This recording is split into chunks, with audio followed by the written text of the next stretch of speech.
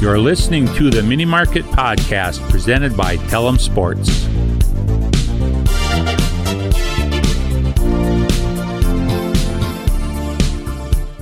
Do we clap still? Is that still a thing? Yeah, we're still doing the clap. Wow, he's been off for so long. All right. 3, 2, 1. That Welcome was back. so clean. That was so nice. clean. Gonna be good, boys. Gonna be a good one. We're hot. We're hot. Welcome back to the Mini Market Podcast, where a win is a win is a win. Coming off a big 34-28 Vikings OT win in Carolina. It is Dalton with Isaiah and Lucas. Fellas, how we feeling? Lucas, your Vikes got a W. Tell us more. Don't look now. 2 in a row, boys. We're rolling. Yeah, win. Win is a win. We talked about the gauntlet and it not looking great. So honestly, some good things, some bad things we'll get into. But win's a win. Start off the gauntlet on the right foot. Can't win them all if you don't win the first one, right? Keep the train rolling. Let me see if you carry the 1. Yep. Mm-hmm. Yeah. No, I think you're spot on, Lou. You cannot win them all if you don't win the first one. Never a doubt. Am I right? Never a doubt. Never. They say bend, don't break. I feel like the Vikings are like that. Those wavy men you see at car dealerships, like those tube windsock guys. They're as bendy as it gets, but they don't break. We are embodied by Gumby. The Vikings are Gumby on defense, especially. Yikes.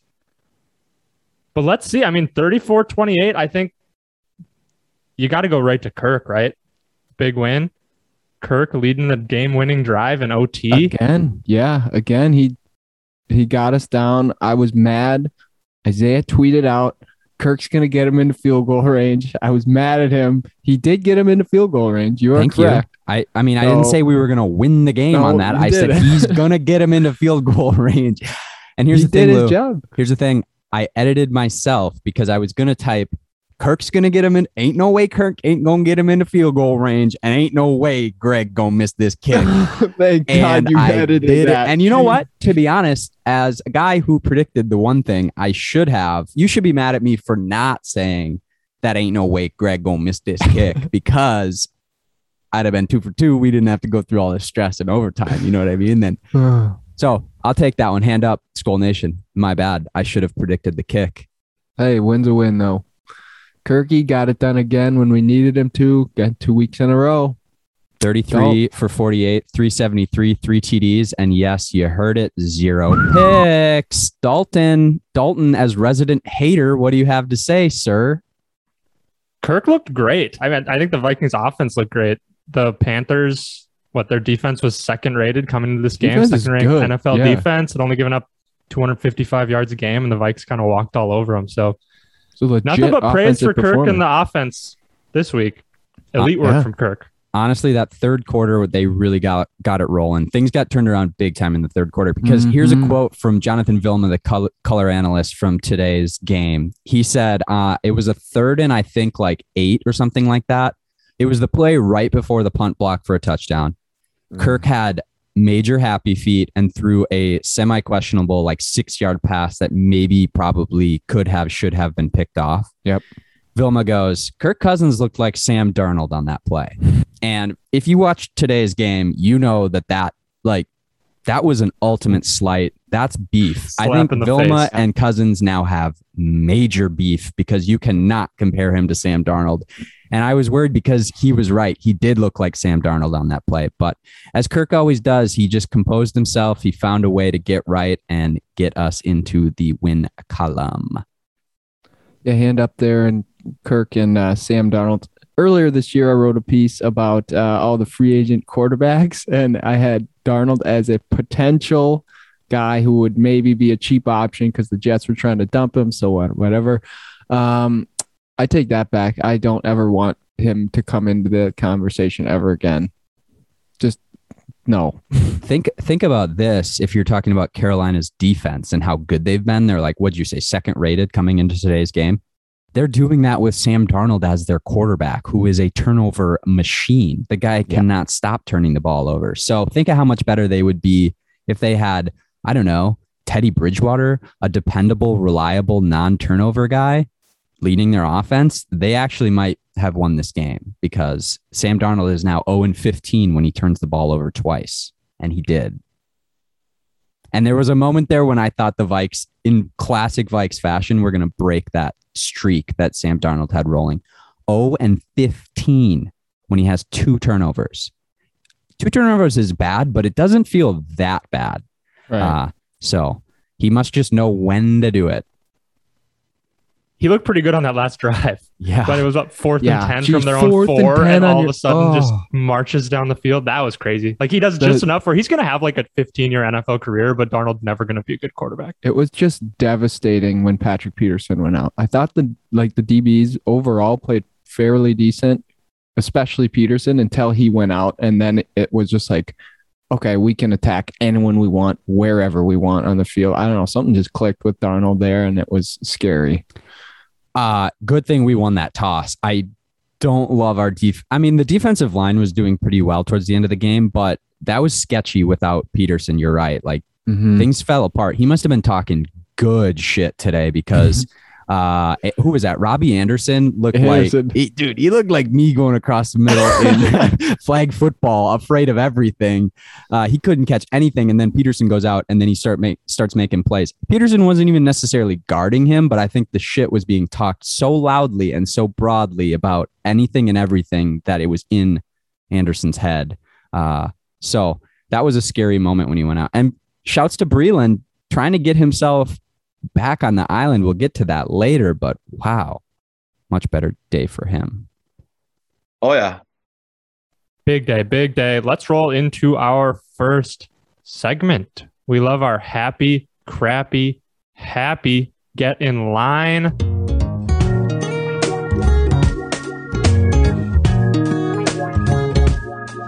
And now, the mini market serving you a happy, crappy, happy sandwich.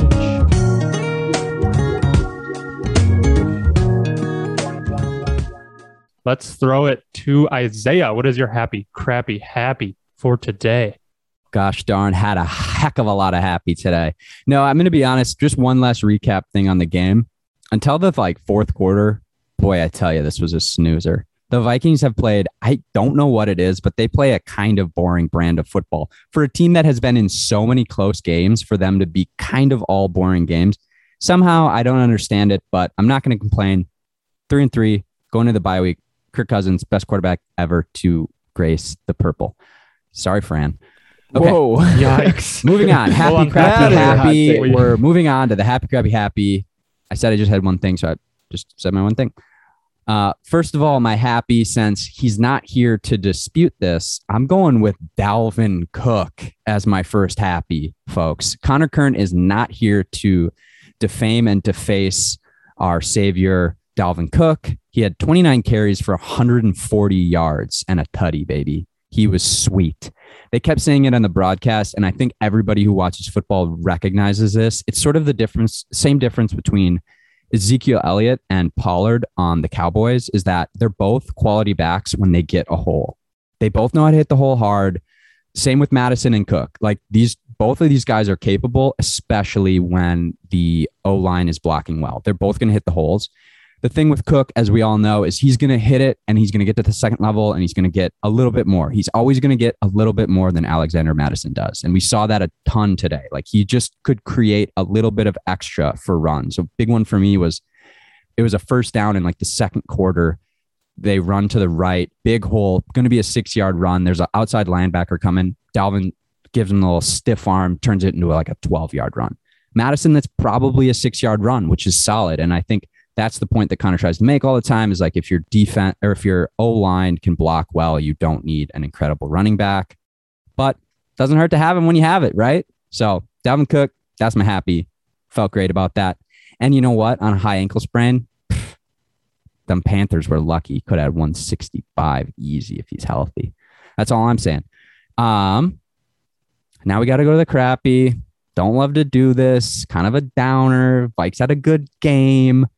but I am definitely going with the under 2-minute defense. If the rest of the game overall were Gumby and wacky inflatable arm flailing tube men, at under 2 minutes, we are peanut brittle. We are a thin sliver of ice that you pick up off the sidewalk in early March. The Vikings are a twig or a crisp fall leaf on the ground under 2 minutes. Brutal, brutal, brutal, brutal. Worst defense in under 2 minutes, and I don't understand it. They get way too complacent, way too you get 4th and 10, you give up a 40-yard throw over the middle. It's just like, it seems like they let their foot off the gas at the weirdest times, and it's always under 2 minutes. It's like, no, like, it's just like in hockey. You got to end periods well. You got to end halves well. You have to be more engaged throughout the rest of it. And like, they can't play so soft. They just proven like you can't play that soft. Otherwise, the Vikings defense played awesome today, I thought. So that was my crappy. The under 2 minute defense, we are the worst in the league, I think statistically, in terms of points allowed and yards given up. So absolute sieve. Not even a sieve. We're just an empty net. 2 hockey references. Must be hockey season. Sorry. Okay. My happy, I did just rag on the defense, but I'm going with my second happy was the D-line. I thought they were pretty active today. They seemed like they were in the backfield quite a bit. And it was a lot of the interior rushers were doing big things. And it was a lot of 3rd and longs for the Panthers today, which is when you get like Wanham in there and get him start making moves through the inside. It was kind of fun to see these, like when we have 4 pass rushers on the field, in a sense, like that is dangerous and they create havoc. I thought our boy Sam Darnold until that last drive was really not comfortable all game. He may just be Sam Darnold has happy feet, but he had happy feet. And I got to give it up to the front 4. They looked dangerous. And they had the strip sack fumble thing, right? With Everton. So that's pretty good. All right, next in line for the happy, crappy, happy. Lou, give it to us. Alrighty. My HCH, starting off with the happy. Big thing I like today, off of those turnovers we got, we scored points. Got to get at least 3 when you get a turnover, and they did that today pretty well. I think we got a touchdown off 1 as well. So I love to see that change the momentum, huge shift in the game there. Also, just love when we can get points anywhere. So way to go, boys. Way to go. Oh, crappy. Feels like we can never put a team away, right? Felt like we were in control of this game the whole game. Same with the Lions and some of these other games. It felt like we're in it. We're in control, but we can't really get that extra play. We're not aggressive enough sometimes to get that extra play to like take them over the top and just put a team away. And it's just like terrifying to know that we're always 1 score up or they're 1 play away from tying or leading the ball game. Like the block punt was a perfect example of that. Like, all right, yeah, we'll just kick this away. Our defense has been playing awesome. Like, nope, psych, touchdown, going the other way, block punt. So then we're down again. So, psych. Yeah. But bring it back around. Happy. I think I mentioned it a little bit. The defensive backs I thought played pretty solid overall. There are a couple penalties. Obviously the end was a little rough. The end of quarters and a halves are tough, but as Ike pointed out astutely, but Bashaud Breeland made a play. First play of the game. Bam. And there were quite a few drops. Obviously that was good for us, but I mean, they weren't like wide open guys. They were like somewhat contested. Like it wasn't like we're getting just left all over the field. So, and I think they barely even threw to Patrick Peterson. Like they were scared of him pretty much all day. And once he went out, like I said, everything kind of fell apart. But the DBs kind of showed out, did well today compared to at least the last few weeks. So way to go. Shout out Bashaud Breeland on that first interception. That was pretty cool, man. Pretty cool, man. Hey, Lou, I have a question, okay? I got to dissect your first happy and your crappy because they are in contradiction of one another. You commend the team for getting points, even if they're just field goals off turnovers, but then you're wondering why we can't put teams away. If we get touchdowns on the Breeland interception, which we are in prime position to start the game, And then we also settle inside the 10 on our second possession. So that's 2 straight possessions where we had the ball inside the 10-yard line and didn't get touchdowns. That's how you don't put teams away. True. But the way I guess I was looking at it more was like kind of in the middle of the game, we get a lead and then we just kind of get into a lull. Like we're like fine punting it away or like just we're not nearly as aggressive. And we have these awesome weapons in Adam Thielen, Justin Jefferson, Dalvin Cook. And I think that's just kind of what annoys me a little bit. And it's just kind of scary because I know one play can change literally the entire game. So that's kind of what I was getting at. Gotcha. You don't love the automatic cruise control that they put it into through the middle of the game. All right. Fair enough. Good point, though. Good point. Yeah. To me, that comes down from the top. Like, you look at the end of the game where Zimmer chose to punt instead of kick the field goal. Like it feels like he's just not playing to lose the whole game. Like he could have kicked the 53-yard field goal for Joseph. Like, okay, after that, Joseph missed a field goal, but he was 3 for 4 at the time. So like, that's not an unreasonable field goal to kick. And you hit it, you're up by 11 with under 2 minutes left or whatever it was. Like, you're going to win the game. To me, Zimmer's just always playing not to lose. He doesn't want to do anything too risky. He's just kind of like, we have a lead. We'll try to park the bus, sit on the ball. Yep. Taking a double click on that, do you feel like he coaches like that all the time? That's just always been his strategy? Or do you think that that is a product of the hot seat that he might be sitting on? I feel like he's kind of your mind, right? If you're on the hot seat, like there's no way you don't know.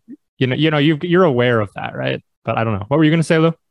I feel like he's kind of always done that with the offense. He gets kind of more aggressive on the defensive side of the ball with like sending pressures. But like, I'm just kind of thinking back to like Sam Bradford, Case Keenum, Teddy Bridgewater. None of these guys were really, it might just be the quarterbacks, but like none of those offenses were really aggressive offenses in my mind. And wasn't it always the news, like behind the scenes when we had Case Keenum as quarterback, that Zim and Keenum did not get along because Keenum liked to take shots, like take risks? I think that was always sort of the undercurrent and why they ended up probably not bringing Keenum back after they had a nice season. Was Zim wanted a more conservative sort of, go through your progressions and throw to the open guy rather than, throw it up and let your receiver try to make a play, which is what Keenum liked to do. Teddy B. Minneapolis Miracle. And that's part of the issue, I think, in these last couple of seasons with Zimmer and why he probably is on the hot seat. Because I think I agree with Lucas and actually maybe you now too. It worked fine when we had guys like Teddy Bridgewater and Case Keenum and, not so great quarterbacks with not as many weapons on the outside as we do right now. And a much, much better defense than we do right now. So I could understand that being his style when you rely on your defense, like you're winning games with your defense and your offense is like decent, but just don't blow it. Don't turn it over in your own zone and you'll be fine. You'll win games. You'll go to the playoffs. But now, as we've seen, when the defense isn't as good, they are more likely to break than bend sometimes, and your offense has so many weapons and so much money invested into it. You can't just keep being the same old Mike Zimmer. You can't keep continuing to be a little bit conservative and honestly a little bit scared at times to take a couple chances. Let your horses run, Mike. I mean, look at the last drive of the game, what Kirk Cousins is capable of. When you just let him play a little bit, he makes great throws all over the field. And it just sometimes feels like he's way too hamstrung and tied up to let it rip. I don't know. Mike Zimmer is coaching for his job, but he might be coaching himself out of his own job. Yep. Well, I'm going to go with that. Oh. Yeah, I'm going to stick with that. And if that didn't make sense, that's more about you than it is about me. You're just going to have to reflect on that, maybe meditate on it. Write it down would be good too, if you want it to make more sense. Okay. Quick question. Does anyone have a power pivot page turning play of the game? I do. Let it rip. There were a few options for the power pivot page turning play of the game. especially towards the end of the game. Things got crazy there. I mean, obviously you can talk about if the Panthers win, it's that 4th and 10 from their own 40 yards up the middle for sure. But they didn't. You also could have said maybe if the Panthers had won, it would have been the blocked punt touchdown. But again, they didn't. Skol. So I'm going with the drive in the third quarter right after the blocked punt. And I have a specific play in mind that turned the tide of the game, and I can see it on his face. I think you know. Lucas knows what I'm talking about. This one goes out to my D2 homie, even though we're D3, whatever. This goes out to the D2 homie. And no, folks, I'm not talking about Adam Thielen. And I do know that he went to Minnesota State Mankato. I'm talking about the other D2 homie on the squad, Augustana University, or whatever the fuck it's called. CJ Ham, 3rd and 2, gets the run, bursts through the hole, puts the absolute foot in the ground, pivots like it's his job, busts like a 20-yard run, gets the offense rolling. We get a big play right after that. We score our next 3 possessions. If we don't get that 3rd down right there, I don't really know how this one shakes out, and I don't want to think about it. So my power pivot page turning play of the game pivoted on one great pivot from CJ Ham. Oh, got a little Gus Johnson like there at the end. I like it. Exactly what I would have said. Great call, great play. I have not been able to get around to it yet, but I bet the PA call on that was electric. Guaranteed he said CJ Ham is loose on that one, and I would allow that. That is a loose scenario, PA. He went for 30. Correction. He went for 30 on 3rd down. He was a tailback in college. He was really good. Tell you what, he looked like a tailback on that one. He hit him with the shoop, shoop, shoop. It was sweet. All right, and then we roll into our Survivor Island. Who we kicking off the island? Anyone making their way back to the island? Is that them on the horizon? Paddling back to the island? I don't know. Let's get into it. Guys, first, who are we voting off the island this week? Do we have a list of who we voted off in the past? We do. Lay it I'll on read the me. names.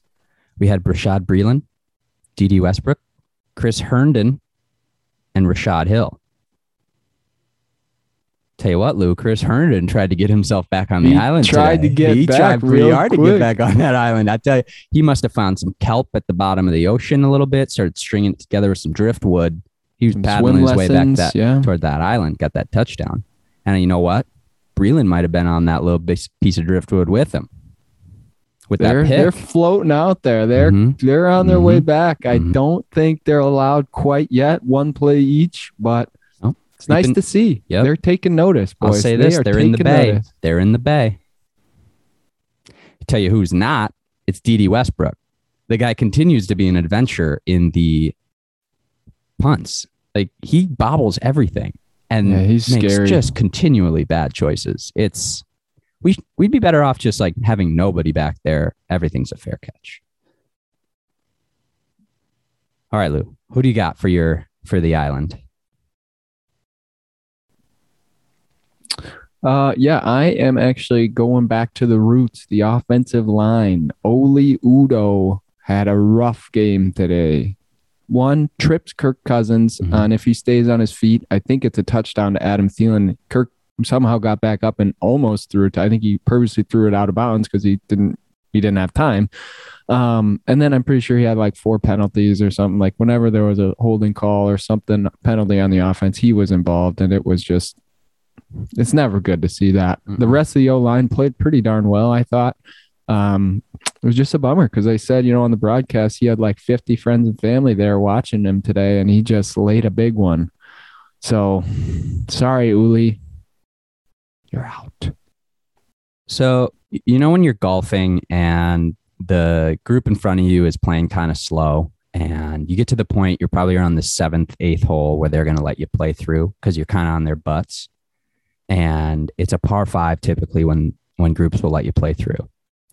You got to get up on the tee box with the group that you're telling by playing through that you're better than them. They are going to watch you tee off. And some guys get up into that tee box and they hit a missile. They stripe it. Best drive of the day somehow. The pressure creates diamonds. And that driver head comes through clean, the face perfectly squared, the hips, the shoulders, both on time. Beautiful shot. Best drive of the day. And the other 3 members of the foursome typically hit their worst drives of the day. Hadn't had a slice all week. Here's a little New York slice. You're in the other fairway. Oh, I've never pulled the ball in my life. Here's a little Yankee Doodle. You're in the woods. Oh, I've been hitting the ball super clean all week, all day. Super clean. Topped, rolled it, just barely get to the women's tee box. That's Udo.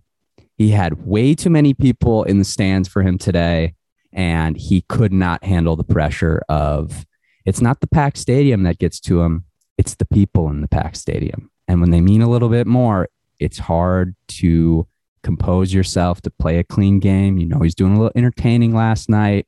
He knows he's got a lot of handshakes to give out, a lot of smiles. Good thing they got the win, but I agree, Lou. I think we got to vote him off the island because nobody else had a glaringly bad game but Udo. I wanted to give him some good graces and toss somebody else off the island just cause, but I really couldn't do it. It has to be Udo. Not a lot of O linemen left on the island. They're starting to form their own little band of merry men in the corner. They're fighting for each other because there aren't too many left. It's a good thing, too, because they'll take up a lot of room on those rafts. The food supply running low. All right. And finally, who do we have for this week's MVP? Lucas, start us off again.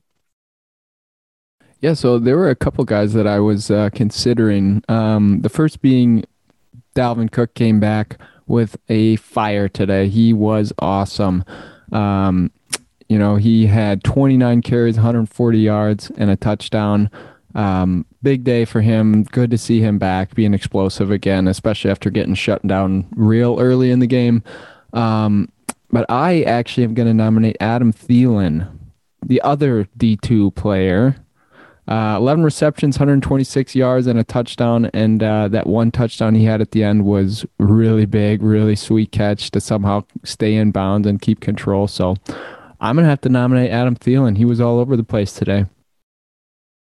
Man, I'm feeling you, Lou. I think we are on the same page today. That catch he had where he was had fallen, his knees had hit the ground, and he still maintains the composure to catch that ball. I don't understand how he did it. Not even a little bobble, just boop. Not even a little bobble. I propose this, Lou. We have a 3-man weave today on the pod, a classic 3-man weave. I almost want to go 3-man weave MVP because I can't distinguish between Kirk Cousins, you named it, Adam Thielen, and Dalvin Cook. I thought they were all 3 instrumental in the victory today. Cousins was coming up with big throws all over the field in the second half. Dalvin Cook set the tone, made it impossible to drop back into coverage. You had to stack the box a little bit. And Adam Thielen just continues to be a third down wizard. So I don't know. I'm thinking I'll give it to Thielen, but I almost want to go 3-man weave MVP. Well, triple threat. I don't hate it. I mean, they're all on the island. We know that much. Who's king in the castle, though? Ooh. Let's go Thielen. We'll go Thielen. All right. He was great. He was great. Way to go, Adam. Close call, Kirk. Close call, Dalvin. Maybe next time. Keep it up. All right, fellas. Any last Vikings takes to get off your chest before we move on? Got to give one more shout out. KJ Osborne. He's becoming a new fan favorite, I think. He's just really stepped up. We talk about him a lot. Awesome catch, awesome play to end the game today. And he had kind of a quiet little nice day. I believe he had 6 receptions for 78 yards and a touchdown. So pretty good day, all in all. Way to go. Way to go. All right, I've got something. So I don't like bringing up the kicking situation just because I feel bad for Greg Joseph. He wins it last week for the Vikes. This week, rough week. I feel like a kicker's approval rating, really, it's did you make your last kick? Everyone loves you. If you miss it, everyone hates you. Lou, you brought up a good point last week about how back in the day, 50-yard field goals were a big deal. You were saying, Ryan Longwell hitting a 50-yarder. That was, everyone gets off their seats and is all hyped up. And now 50 is the norm. But it feels like the shorter kicks now are a little more questionable, like in like the 40 range, those low 40s, a little questionable. I wonder, I don't have any data to back this up, but I just wonder what you guys think. Do you think now that longer kicks are expected to be made, like you need to be able to make 55, 56 yards? I feel like in sports, when you have your mechanics for whatever it might be, throwing a baseball, swinging a baseball bat, kicking a football, you want to be consistent. So kickers have built these mechanics to hit like 55, 56, 60-yard field goals. I wonder if it just makes them less consistent at the shorter yardages. And I wonder, would it be better to just say, you know what, hit them from 50 and in, and that's fine with us? Personally, I would take that. I'm sick of watching like missed 37-yarders and extra points, but I think you definitely have a point because it's obviously like last week was one of the worst weeks ever for kickers all across the NFL. And I almost wonder if it's like, if some of like the artistry of kicking has been lost because guys are just all power now. Like think about like golf, another golf analogy. If you're swinging your driver as hard as you can, you might pipe one down the middle every few times, but the miss radius gets a whole lot larger when you're ripping it like that. So I think you definitely have a point there. Lou, I was going to say the exact same thing about golf. It's when you go try to golf by yourself, fix your swing, and you get paired up with an old guy, and you know for a fact he's not missing a fairway all day, but he's not hitting it over 200 yards. It's just like the old school way sometimes. It's just easy dozer. Another comparison, the NBA. The three-point shooting. The mid-range game, the art of the mid-range shooter has sort of been lost in a sense. The percentages of shots taken from there are down and the make percentages are down. And Dalton, actually thinking about this as you bring up this take, I don't know if you guys agree, but I feel like kickers have an insane amount of movement on their balls these days. Like if you look at the kick that, if you watch the Jacksonville game, Wright hit that kick to tie it. It wasn't the one to win it. It was the one to tie it against the Dolphins. And it started out moving way right. Then it came back way left and just snuck in there. That might be a product of the angle that they have to come in at to try to kick it as far as they have to try to kick it these days. Because I don't remember there ever being balls moving as much left to right as they do now in the NFL from the kickers. So you might be onto something there, D.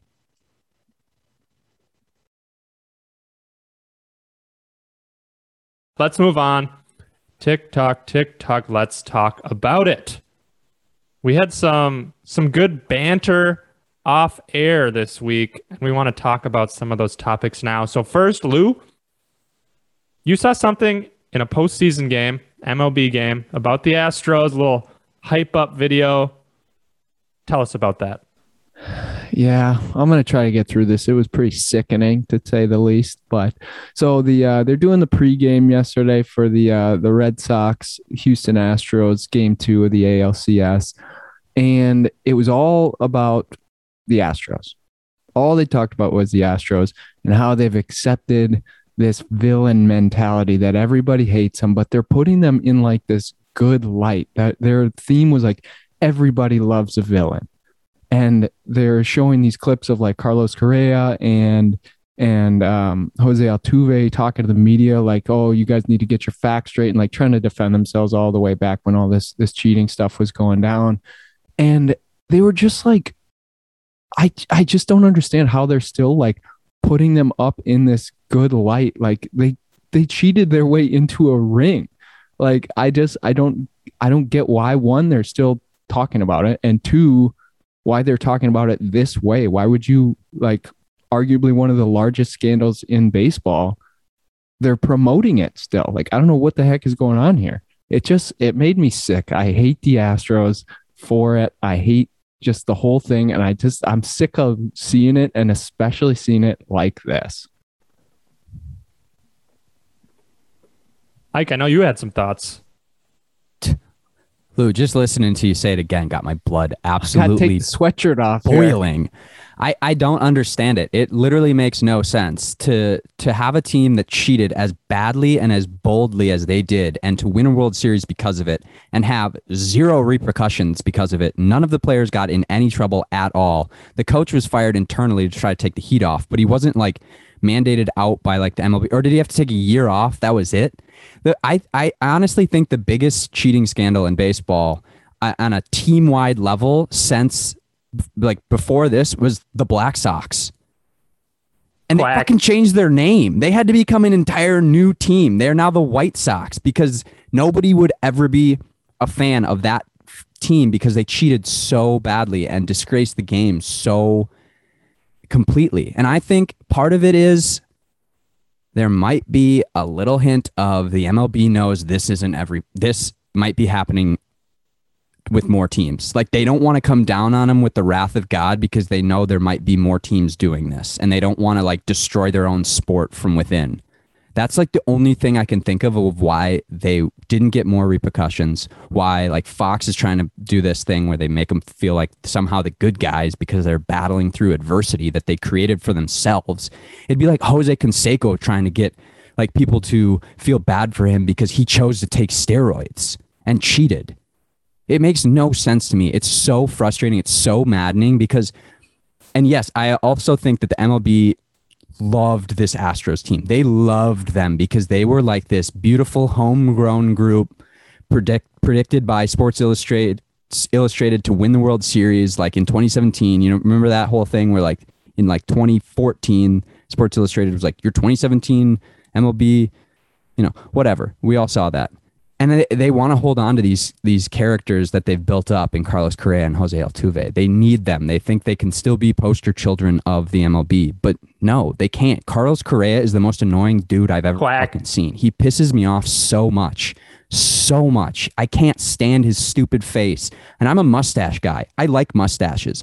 But his perfectly groomed little son of a bitch mustache makes me so mad to look at. I can't stand it. And Jose Altuve, I think he's still cheating. I legitimately think he's still cheating. If you look at game one, his 2-run home run was exactly the same as all of his home runs in the postseason run that they had when they were cheating. It was late in a game, big spot, first pitch. It's always first pitch with Jose Altuve. And I think it's because he's still getting cued off to pitches. He ran right off the field, didn't celebrate, you know, like that same thing when he wouldn't let him touch his jersey because he had the little buzzer going. I legitimately think this guy's still cheating. Like, and it's insane. It's insane that they're getting this treatment from Fox. Take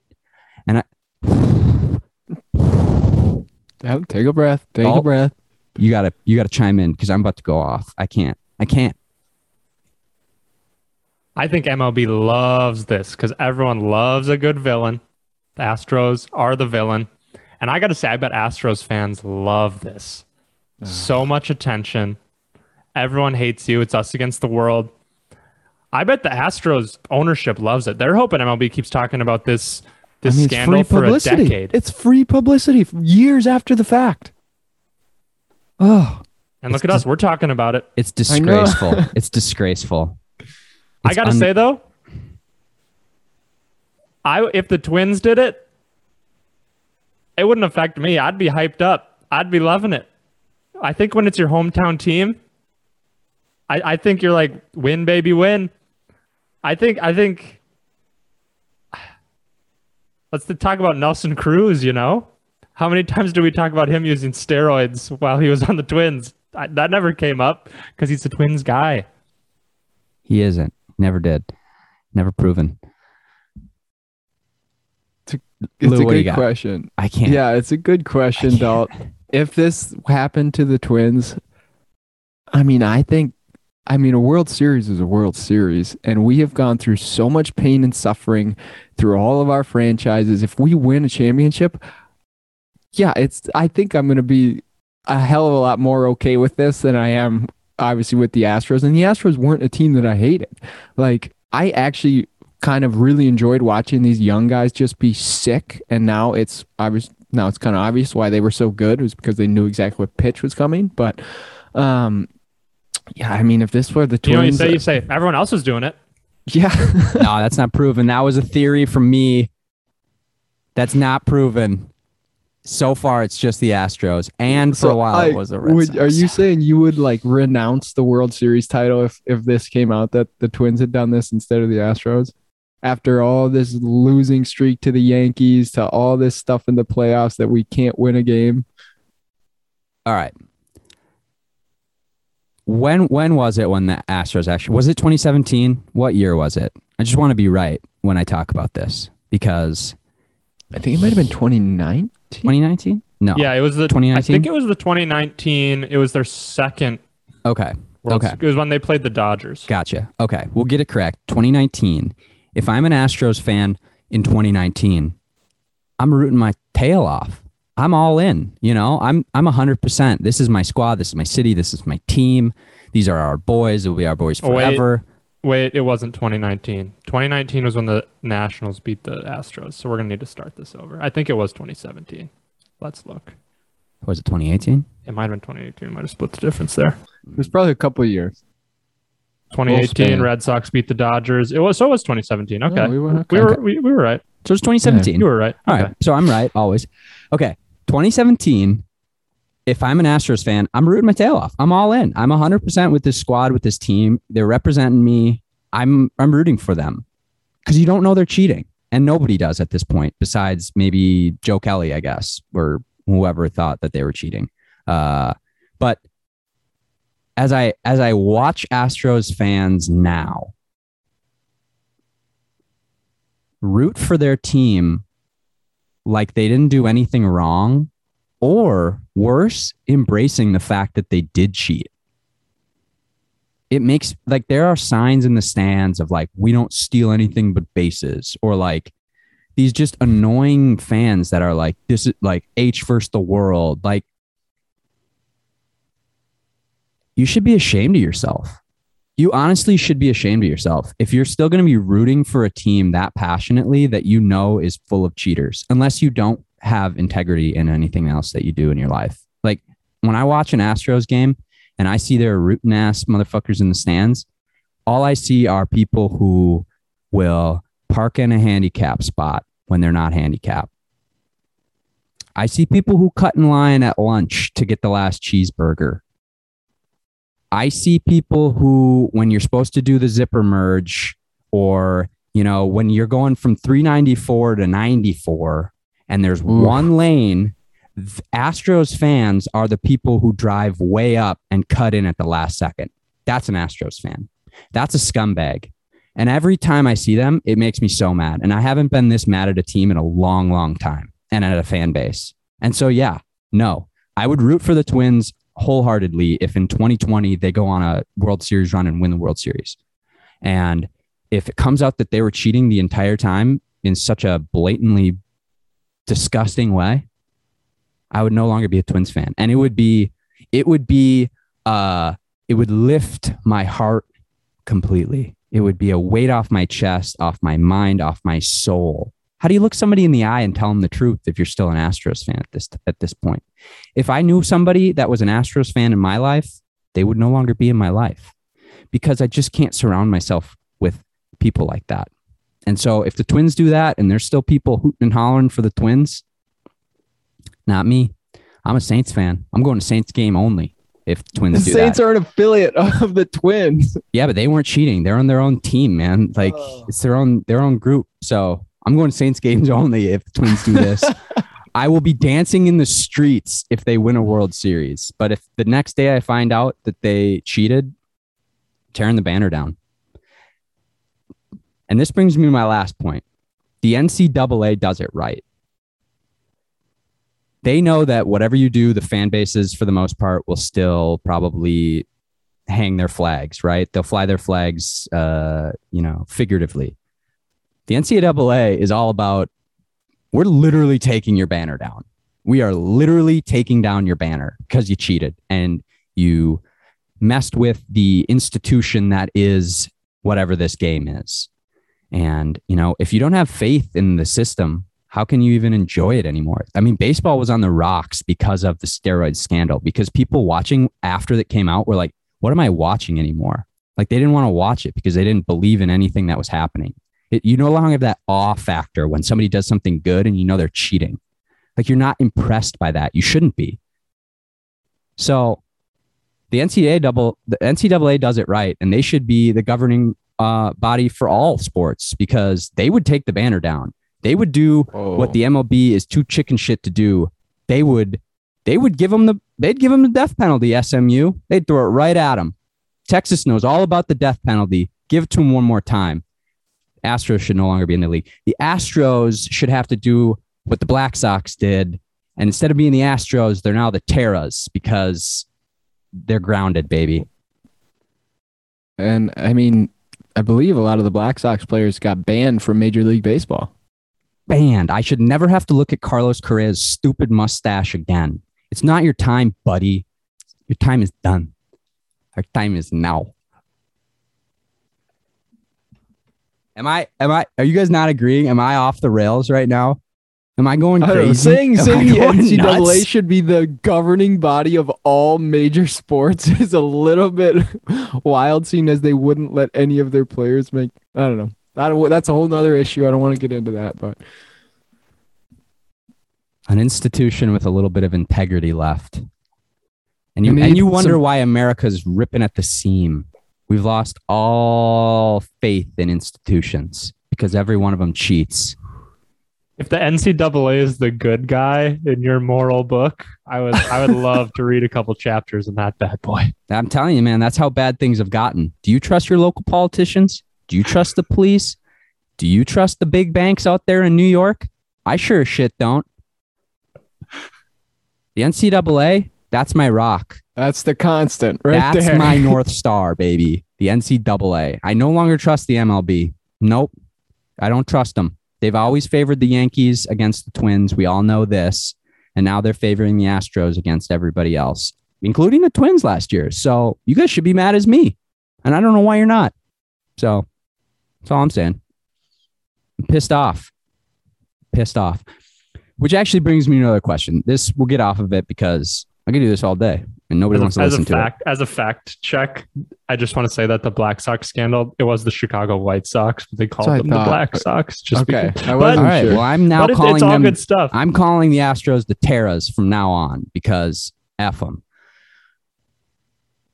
What's the last team you've really hated in pro sports or sports in general, like major sports, like truly hated? Because me finding out that I actually really do hate the Astros made me a little bit like I had to reflect on when's the last time I've hated somebody like this. I gotta tell you, it feels good to hate in sports. Sometimes it does. It feels good to just hate a team. Agreed. So my question to you guys is, what's the last time you've really hated an organization, a team, a player, more than a player, organization or a team? Lou, you got first. All right. Well, I think we can all agree the New Orleans Saints. Again, huge cheating scandal, whatever you want to call it. Bunch of bullshit is what I call it. I mean, to this day, Sean Payton just makes me cringe. Just looking at that guy. Ugh. Dalton, I know you've had plenty of words for Sean Payton over the few months we've been doing this, but I think like generally be so upset that I would use the word hate, like actual hate. Yeah, 100% the New Orleans Saints.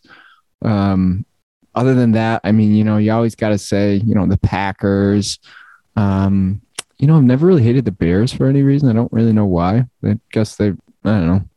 But and then also for a while there, like the late 2000s, maybe early 2010s, the Patriots, when they were just running that dynasty. I hated looking at Bill Belichick and Tom Brady. I hated them.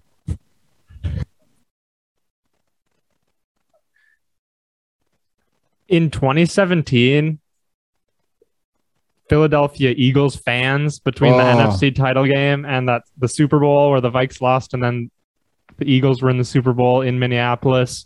They'd grease up the light poles in Minneapolis so people weren't going to climb them and tear stuff down.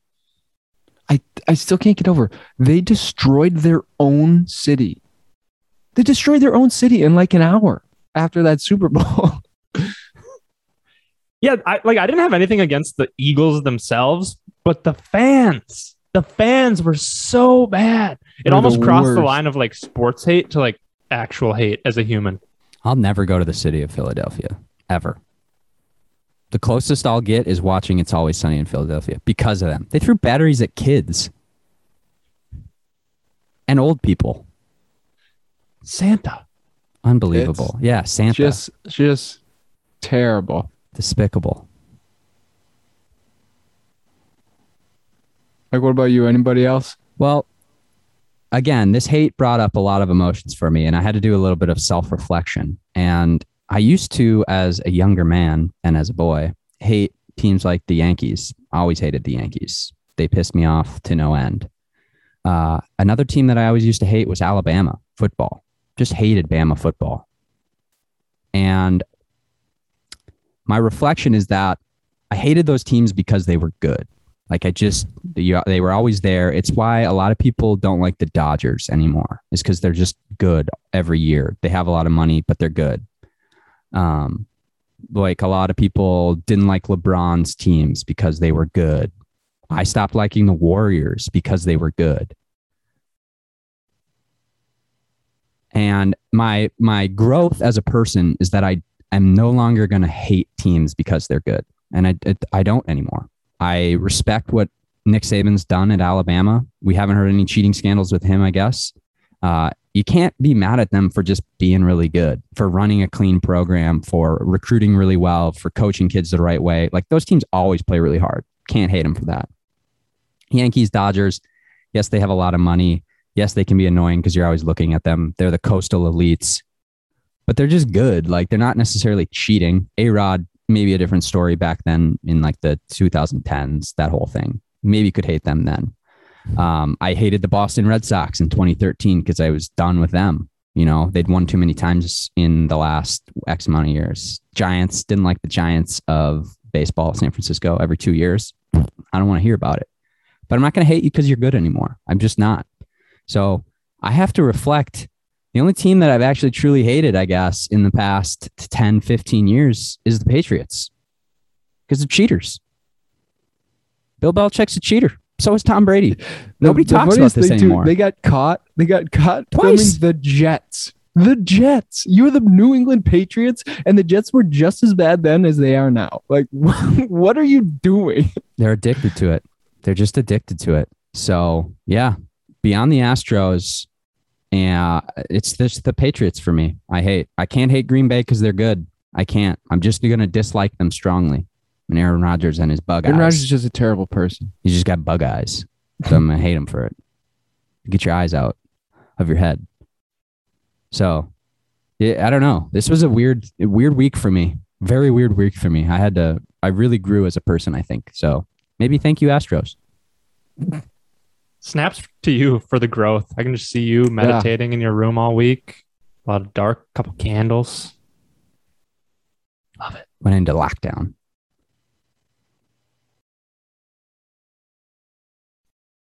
All right, and then I have a final just college football take. We got into NCAA a little bit earlier, but I wanted to get your guys' thoughts on this. We saw this week, Big Ten football. Iowa was second-ranked team in the nation, got stomped by Purdue. I think everyone kind of knew Iowa wasn't actually the best team. At home, by the way. At home. I think everyone kind of knew Iowa probably wasn't the second best team in the nation.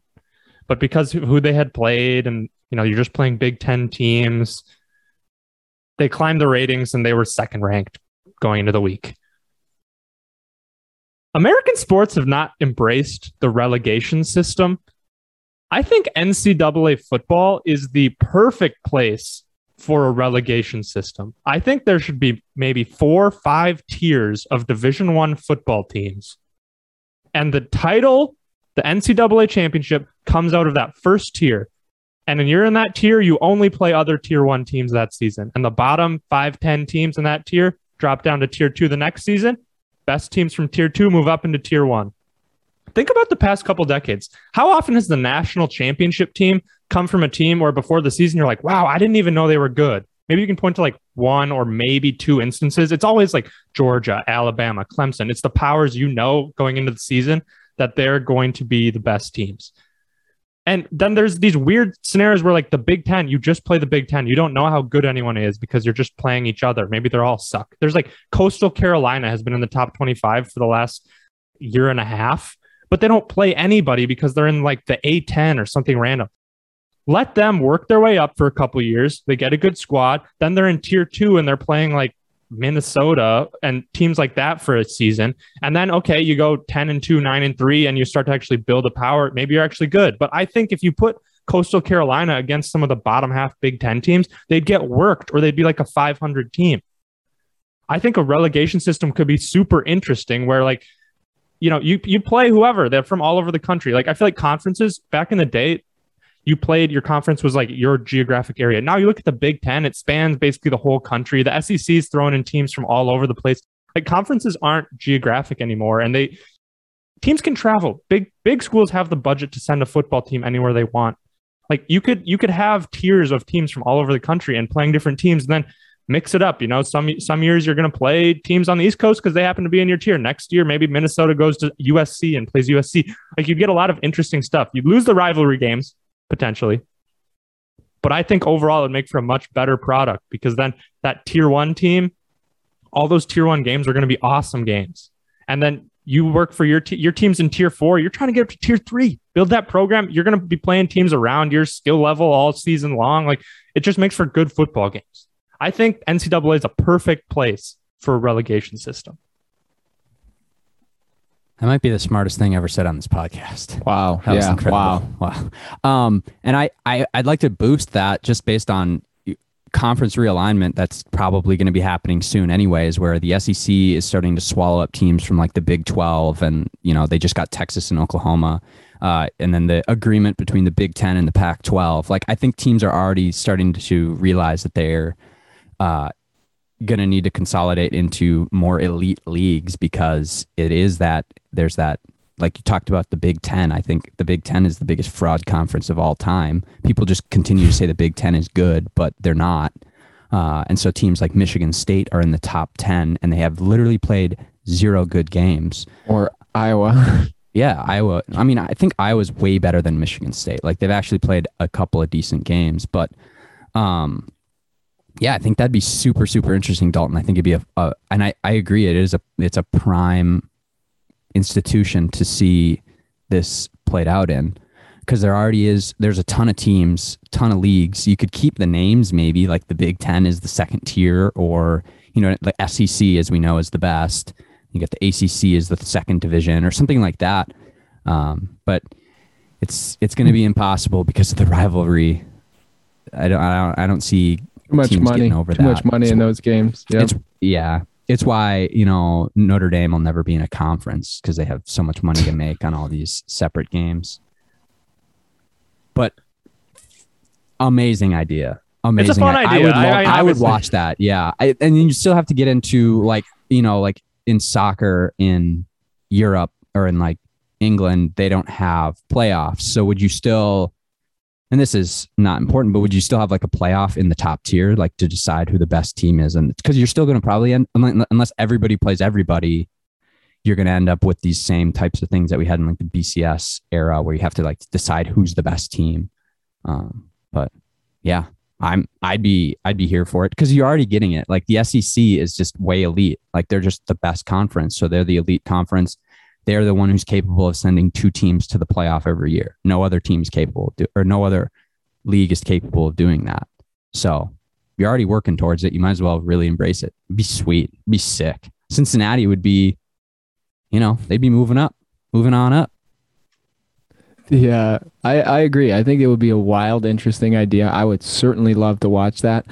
The thing I was thinking about while you were going on was the transfer pool would be nuts. Like, imagine you were this like stud guy at this, like, say you're the quarterback at this school that just barely gets relegated. Like, you're the guy as a sophomore, junior, whatever, and then you want to go, like, you still want to make it up to the big leagues or something. Then, like, they'd probably have to put some, I don't know, guards in place against some of this stuff like they do now. But man, if they just imagine just a free for all, you could transfer to any school that will take you. Yeah. Imagine how nuts that would be. Think of how persuasive you would have to be as a coach and like how good you'd have to be at connecting with your players to, if you drop out of the top league into the second league and you have like a star quarterback, convincing that player to stay at your team and to work back into the top league, like knowing that next year you literally have no chance of winning a national championship. Or like if you're in the third tier, fourth tier, fifth tier, recruiting to a player, like you'll never play for a national championship ever. Like, how do you get that guy to go to your school? If you're, I mean, UCF does it right now. Maybe they try, and like Cincinnati, like there's schools that kind of can not really say you're probably never going to win a national championship just because of the structure and how biased it is towards the Big Ten and the SEC and like the rest of the Power Five in general. But like literally having to say to a kid, you'll never, ever, ever have the opportunity to play for a national championship. If you're here for 4 years, maybe 5. If you're here for 5 years, maybe you'll have one shot as a senior. Probably not a leading recruiting technique. No, but like that kid knows that. If you're a fifth tier team, a kid knows that. How do you get good enough recruits to move up? I think that's wildly interesting. I think the only thing I would think about, if anyone could do it, it would be some of these psycho college football coaches. Dude.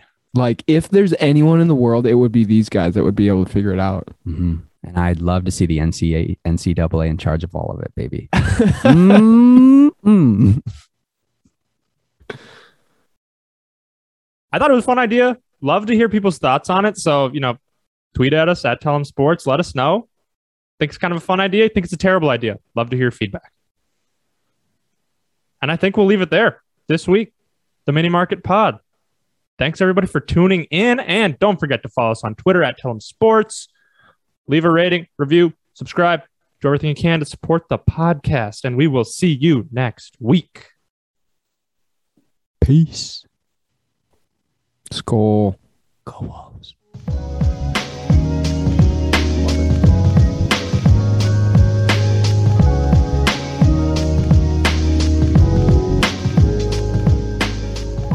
I'll never get those 20 minutes back in my life.